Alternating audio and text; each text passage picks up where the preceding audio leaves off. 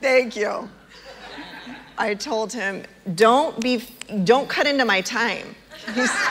He said he was going to, so I was like, because I know he's going to end up coming stealth-like up this to tell me to quit. But anyway, let me pray. Dear Heavenly Father, we just are so grateful for this place. I just ask you to come in here, and I hope that the people that are in this room here just take one little snippet of something from this, and just please speak through me. Give me your voice tonight, Lord, to say exactly what the people in this room need to hear. In your Son's precious name, amen. So I am a grateful believer who struggles with alcohol. My name is Debbie. Hi, Debbie. For I know the plans I have for you, declares the Lord, plans to prosper you and not to harm you, plans to give you hope and a future. Tonight I'm thrilled to stand before you and share my story that shows his faithfulness in every single one of his promises. I was born in the summer of 1967 in Patterson, California. My mom was 16, in between her junior and senior year of high school. My dad, or the man that I believed was my dad, was in Vietnam. My mom and I lived with my grandmother on a dairy in Gustine until I was 3.5. At that time, my dad came back from Vietnam, married my mom, and adopted me. We moved to Modesto, where my mom worked, and my dad attended MJC, taking prerequisites for dental school. They sent me to a babysitter around the corner for a few hours, and I had a lot of friends in the neighborhood. This would become a positive pattern in my life. Lots of friends. As a family, we would sit down every night together for dinner and discuss the events of our day. After dinner, we would play games or watch a family show together. Those years carry memories of being great. Sometime between kindergarten and first grade, my dad was accepted to the University of the Pacific. This took us to Stockton. My mom and I commuted to Modesto every day for work and school. Dinners together as a family began to decrease to only a few nights a week. The following year, a major event occurred in my life. My parents moved to San Francisco, as UOP's dental school is there. They didn't want me living in San Francisco, so they sent me to live with my paternal grandmother in Patterson, where I went to second and third grade. My positive world was upended as I only saw my parents on weekends. They would either come to Patterson to see us, or my grandmother would drive me to Livermore to meet them. On those weekends, I would spend the weekend in San Francisco, and then they would drive me back to Livermore again on Sunday evenings to meet my grandmother. I remember so well the pain of these departures. I would chase after their car crying as they drove away, and my grandmother would try and comfort my breaking heart as we drove back to Patterson. After 2 years of crying every single Sunday night, my parents decided to move me to the Bay Area to be with them for my dad's last year of dental school. They moved to San Rafael so I could attend 4th grade there instead of in the city. We lived in a nice apartment complex where my school bus picked me up and dropped me off. The new school, in what to me was the big city, was a huge culture shock. For the first time in my life, I encountered bullies. Through my recovery, I have now recognized that this is where I began a pattern of running from fear and pain through isolation as a defense mechanism. To avoid the mean children, I would go straight into my apartment where often no one was home. And in my attempts to avoid the bullies, my number of friends began to decrease. My dad graduated and we moved back to the valley for good. My parents bought a house in Patterson. They sent me to a private Catholic school in Modesto, St. Stanislaus, where I would finish elementary and junior high, and then I went next door to Central Catholic for all 4 years of high school. My family, being Catholic, brought me up with the truth that there is a God, but there was no real mention of who this God was. So I grew up with this as my spirituality. I knew there was a God and I believed in God, but he was in no way personal. I attended Catholic school very irregularly with my mom and regularly on the first Fridays of every month while in Catholic school, as this was their program. My mom had me baptized at birth. I then went to catechism as a child, and I received my first communion. I was also confirmed in the Catholic Church. At the end of junior high, a series of events began that were defining moments in my life. I learned that I was the family secret. My cousin told me that my dad, the man that I believed was my dad, was not my biological father. I was crushed. I did not believe her. So many painful questions flooded my soul. What? How could this be?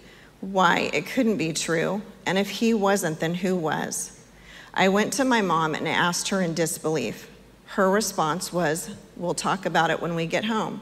But I knew the truth by her face and body language.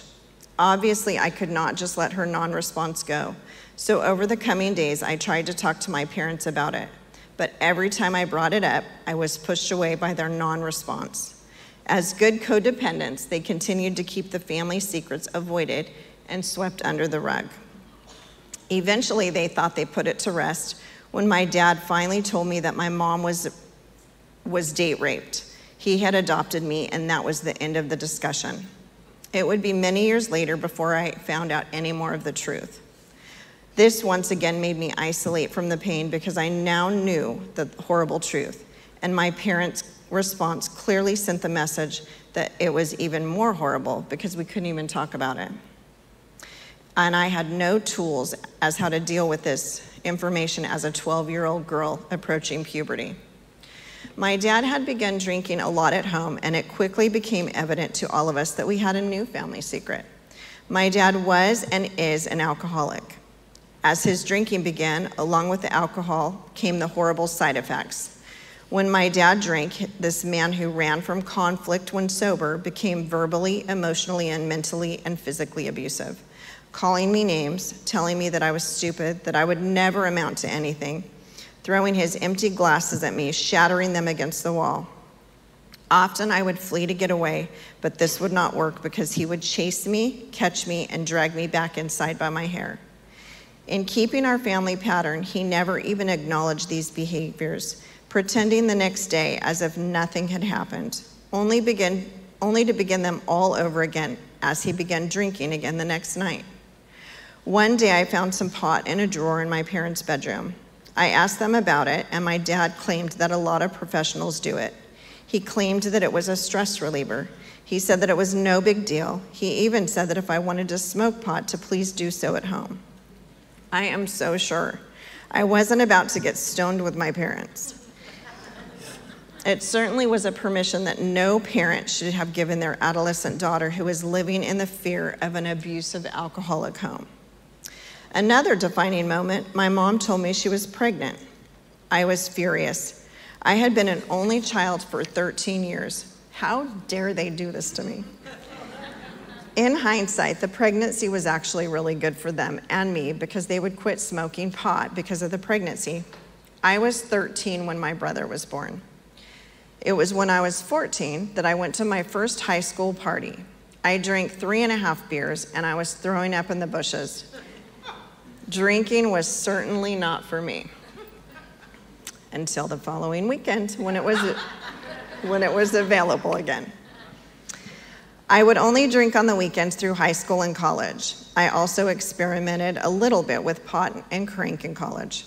Here in the freedom of young adulthood, I also began having sex with men, and men became a provider of good feelings amidst the pain and confusion, but I always came back to the alcohol as my drug of choice. Alcohol gave me peace and courage, liquid peace and courage. This kept the pain and confusion of my family and early adulthood at bay. In 1993, I finished college with a Bachelor of Science degree in dental hygiene. I got 2 jobs working in 2 different dental offices. Life was good, and I began a pattern of going out for drinks after work with my coworkers. In 1995, a very special patient walked into my office. He was to become my loving husband, Ray. Ray is a musician, and he was playing at the time at a club called Kickers. He invited me to come see him play. I went, and the rest is history. We have been together ever since.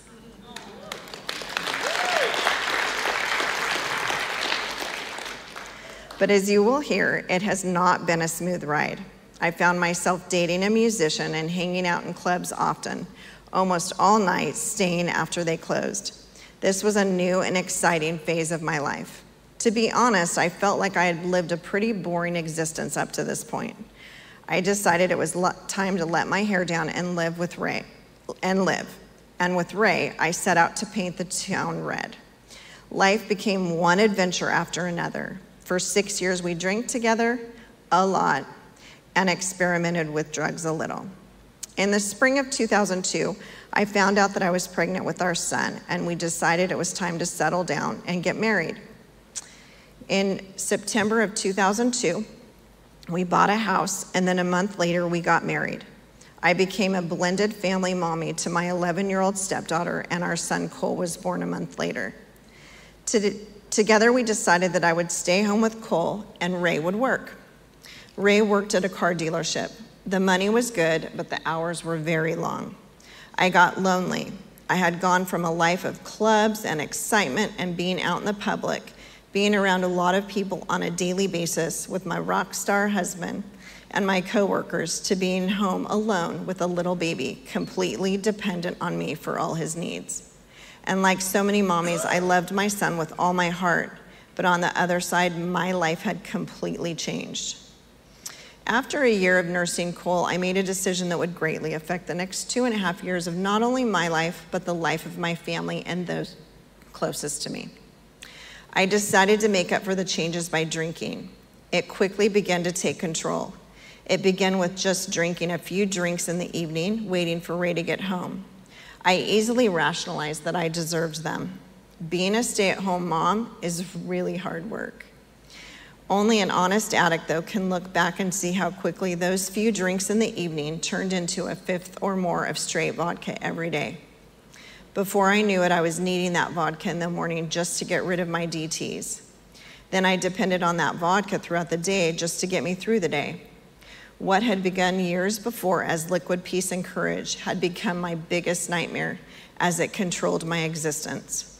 The denial was thick as I lied to myself that I was taking good care of my son, even as I was consistently passed out by 3 p.m. with him either curled up next to me or being watched by his sister while I slept.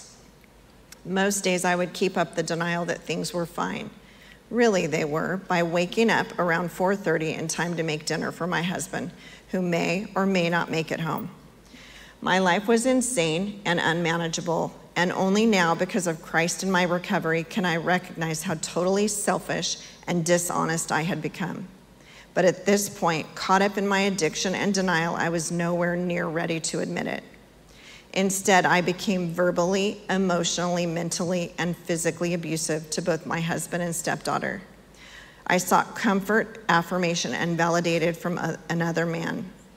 I even drove drunk with my son and stepdaughter every day, putting their lives and the lives of other drivers in jeopardy.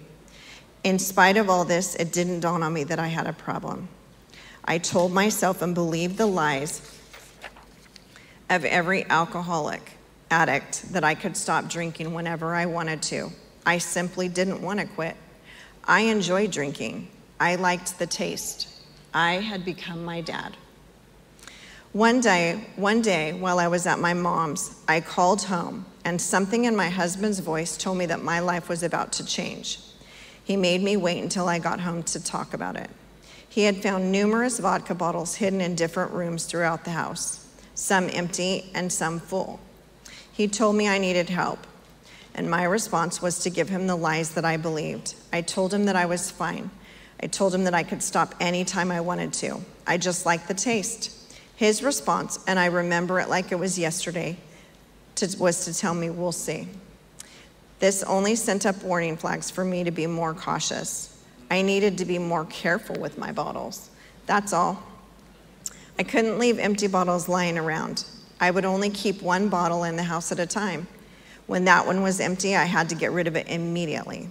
I told myself I just needed to get more organized in how I managed my drinking. Kind of amusing today, but so sad for me and my family who was caught up in it. Well, my drinking got worse, and my husband and mom intervened and told me that I needed treatment. I said I would go, and Ray called my doctor for a referral and had me admitted to Oak Valley Hospital. I spent 3 days there detoxing. Ray had done some research. He and my mom decided that I would go to Marin Services for Women in San Rafael. It was a beautiful facility overlooking the San Francisco Bay. The only problems were that my small group leader had a psych degree and was a social drinker. She never had a problem with alcohol. My case manager had never touched alcohol or drugs in her life, but she was going to manage my case. The even bigger problem was still me. I was there for all the wrong reasons. I was there because all of my relationships were in trouble, but not because I thought I had a drinking problem. Simply put, I wasn't ready. Marin Services for Women was like a glorified month-long camp for me. I did all the assignments asked of me. I was kind and respectful, and I didn't give, create, or cause any problems. When I got out, I followed their instructions, 90 meetings in 90 days. So I began going to AA meetings, where I got my first sponsor and actually began working the steps. My sponsor began telling me of some new thinking patterns that really stretched me and that I did not think much about at the time. She told me that if I didn't get that this was a spiritual program, I wasn't going to make it. Here, bearing the truth of her words, I did not connect the dots in that area, and I stayed sober for exactly 89 days. When I relapsed, Ray got really tough. He rented me a small house around the corner. He took my car and my credit cards away. He told me that if I wanted to kill myself, he wasn't going to sit around and watch. He told me that if I managed to stay sober and wanted to see our son, he would bring him over to my place, or I could come to the house. I didn't see my son all that often. My response to Ray's healthy boundaries was to sit on the pity pot, isolated and alone, drinking myself into oblivion day after day. This went on for a few months until God, who was not yet a part of my life, intervened, and I finally had a moment of reality where fear seized me. In that fear, I imagined a vision where I drank myself to death and I would never see my son again. Ray was left alone, raising Cole on his own. The fear and panic this produced would be my rock bottom. But even in this fear, the alcohol was still firmly in control. My first response was to see if it was as bad as my fears and imagination said it was. Just maybe it wasn't. I made an appointment with my doctor for lab work, hoping against hope that the labs would be normal and show that I was fine. When the results came back, my doctor confirmed that I had very elevated liver enzymes, and my fears were realized, and in that moment, I made a choice that I wanted to live. This time, my mom helped me be admitted to Oak Valley Hospital for detoxing. During those 3 days at Oak Valley, Ray came in and served me with divorce papers and told me that my best friend's son had just been killed in Iraq. Shortly after he left me, my mom called and asked if I had heard about my friend's son's death. She told me how sad it was that because of my sickness and my choices, I could not be there for my best friend in her time of grief when she needed me the most. I was left hurting when she hung up, and if I were not where I was, I'm sure I would have downed a half gallon of vodka. I wasn't sure what I was going to do when I got out, but I had 3 days to figure that out. I could either go back to my little rental alone or check into another treatment center. I had heard of Stanislaus Recovery Center, SRC, several times and thought I'd give them a call. They told me when I got out of detox to come in for an assessment. So I did. However, they didn't have a bed available, and guess what? Yep, I started drinking again. About a week later, SRC called and said they had a bed. I called Ray and I asked him to take me. He said he wouldn't. He was done. But he would send one of the guys from the dealership. I showed up drunk to SRC and they sent me home. They told me I had to go have a medical clearance. Oh, great. I had to go back to my doctor's office in the morning and tell him that I had been drinking since my hospital discharge. I wasn't shaking too bad, so he cleared me. My driver took me back to SRC, and into residency I went. I went to group after group and seriously began the journey of trying to figure out why I drank. I called Ray several times every day to come get me.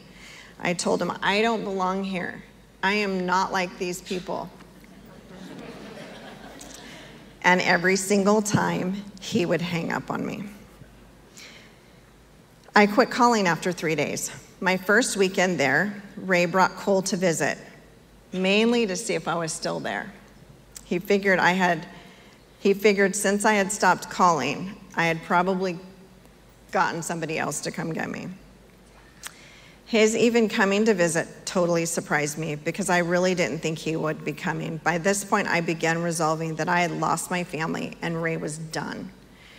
As he and my son left, I watched them walk to the car with my husband holding my son in his arms, and my son fought to get out with his little arms outstretched, reaching for me.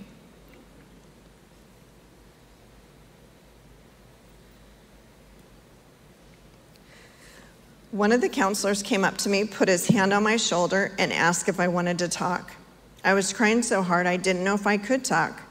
I nodded my head, and we went into his office. He talked to me for about 20 minutes, and he told me that the past is the past. He asked me if I had a higher power. He asked me what that higher power was. I told him that it was God. He said, well, that's good. He asked if I had asked Jesus to be my Lord and Savior. I told him that I thought I had. I went to Catholic schools most of my life. Didn't that count? He led me in this prayer, and he asked me to repeat it after him. Jesus, I am completely powerless over people, places, and things. I put my trust in you to heal me physically, mentally, emotionally, and spiritually. I am turning my life and my will over to you to bring me back to the sanity I was born with. I went back to my room that afternoon a different person. I got on my knees and I surrendered my will and my life to Jesus.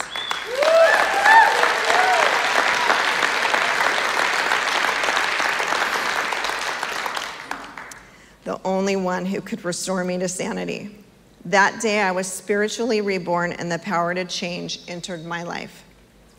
Psalm 116, 1 and 2 says, I love the Lord, for he heard my voice. He heard my cry for mercy. Because he turned his ear to me, I will call on him as long as I live. God knew that I was still at risk, so the very next weekend, he had me go to Shelter Cove with Ray. Yep, he came back. And Pastor David Seifert asked us to close our eyes and raise our hand if we wanted a personal relationship with Jesus Christ. My hand went up immediately. Pastor David led me in the sinner's prayer. At that point, I was sure that when I went back to SRC that I was a new creation. I did a lot of soul searching, which is what you do in treatment. It dawned on me that I couldn't go home, and I didn't want to go back to my rental. Way too many bad memories with great risks attached. I knew that if I was to have any hope, I needed accountability and structure. I talked to my counselor, and she gave me a list of sober living homes. I talked to my husband about my options, and we decided sober living was a good choice. But which one? I knew that I wanted a faith-based sober living home. I ended up calling Life Choices and Recovery Solutions. The director, Christine, told me that she had a bed for me. She told me to call when I was ready to get out, and she'd come get me so I could look at the place to see if it was something I might be interested in. When I met with Christine, she told me that there was really only 4 requirements: a weekly chore, a mandatory house meeting on Friday afternoons, attending church service at Big Valley on Saturday nights, and attending Celebrate Recovery at Big Valley on Tuesday nights.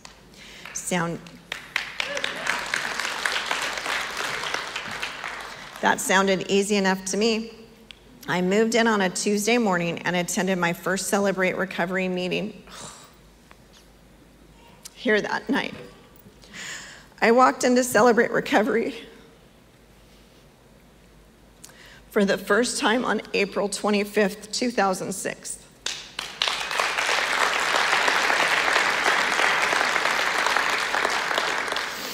Celebrate Recovery was in the fireside room. I think there were 30 people, maybe 50. I came with a group, which helped, but it was still a big step for me. As I walked in, I was instantly welcomed by a wonderful woman who continues to bless my life today. May any of us be reminded that by what follows, show how important we can be to any newcomer here. As I walked in, she embraced me. She held my hand. She looked me in the eye, and she told me that I had come to the right place. She told me that she was glad that I was here. What a welcome beginning. Then worship began, and I was in awe by the intensity and power I could feel in the room. These were hurting people just like me, all expressing a need for help from a source outside of themselves, who I now know as Jesus. I was overwhelmed by the emotions stirred in me as I looked around the room and saw people who openly demonstrated their love, affection, and gratefulness to God. What an amazing ministry.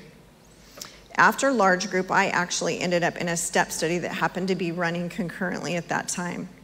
I was uneasy, but it was a good beginning for me. Christine kept us coming back as a group, and it would be in that small group that I began some of my healthiest friendships today. Thank you, Lonnie and Kathy and Jennifer, if you're watching. See, our small groups are a place of true bonding. You learn to be safe to share all the garbage from your past together. You cry together, you laugh together, you have people who hold you accountable, and you love each other together regardless. It's so comforting to know that there is a place where you can be totally honest and not judged. I encourage all of you to attend Open Share and get into a step study. You won't regret it.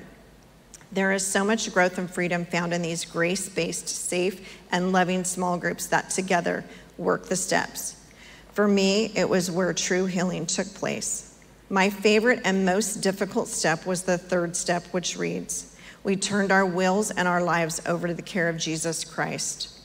I had spent way too many years running life my way for this to be an easy principle to apply. But in the community of our small group, with the questions of the books and accountability of my God and my sisters encouraging me, I really found true peace and serenity when I finally surrendered. Today, I still have to apply this principle in all my affairs, but it remains the key to my continued journey. In my own power, I will get only human results, but surrendered to God's power, I have learned that He will work miracles. On September 6, 2006, I completed intensive outpatient treatment at SRC, and my husband asked me to come back home. By the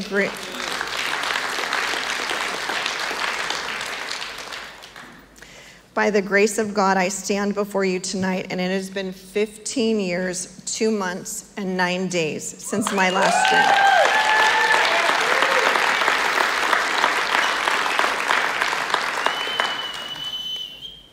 Much more miraculous, through the 12 steps and the freedom they offer, Jesus has completely removed the compulsion and even desire to drink.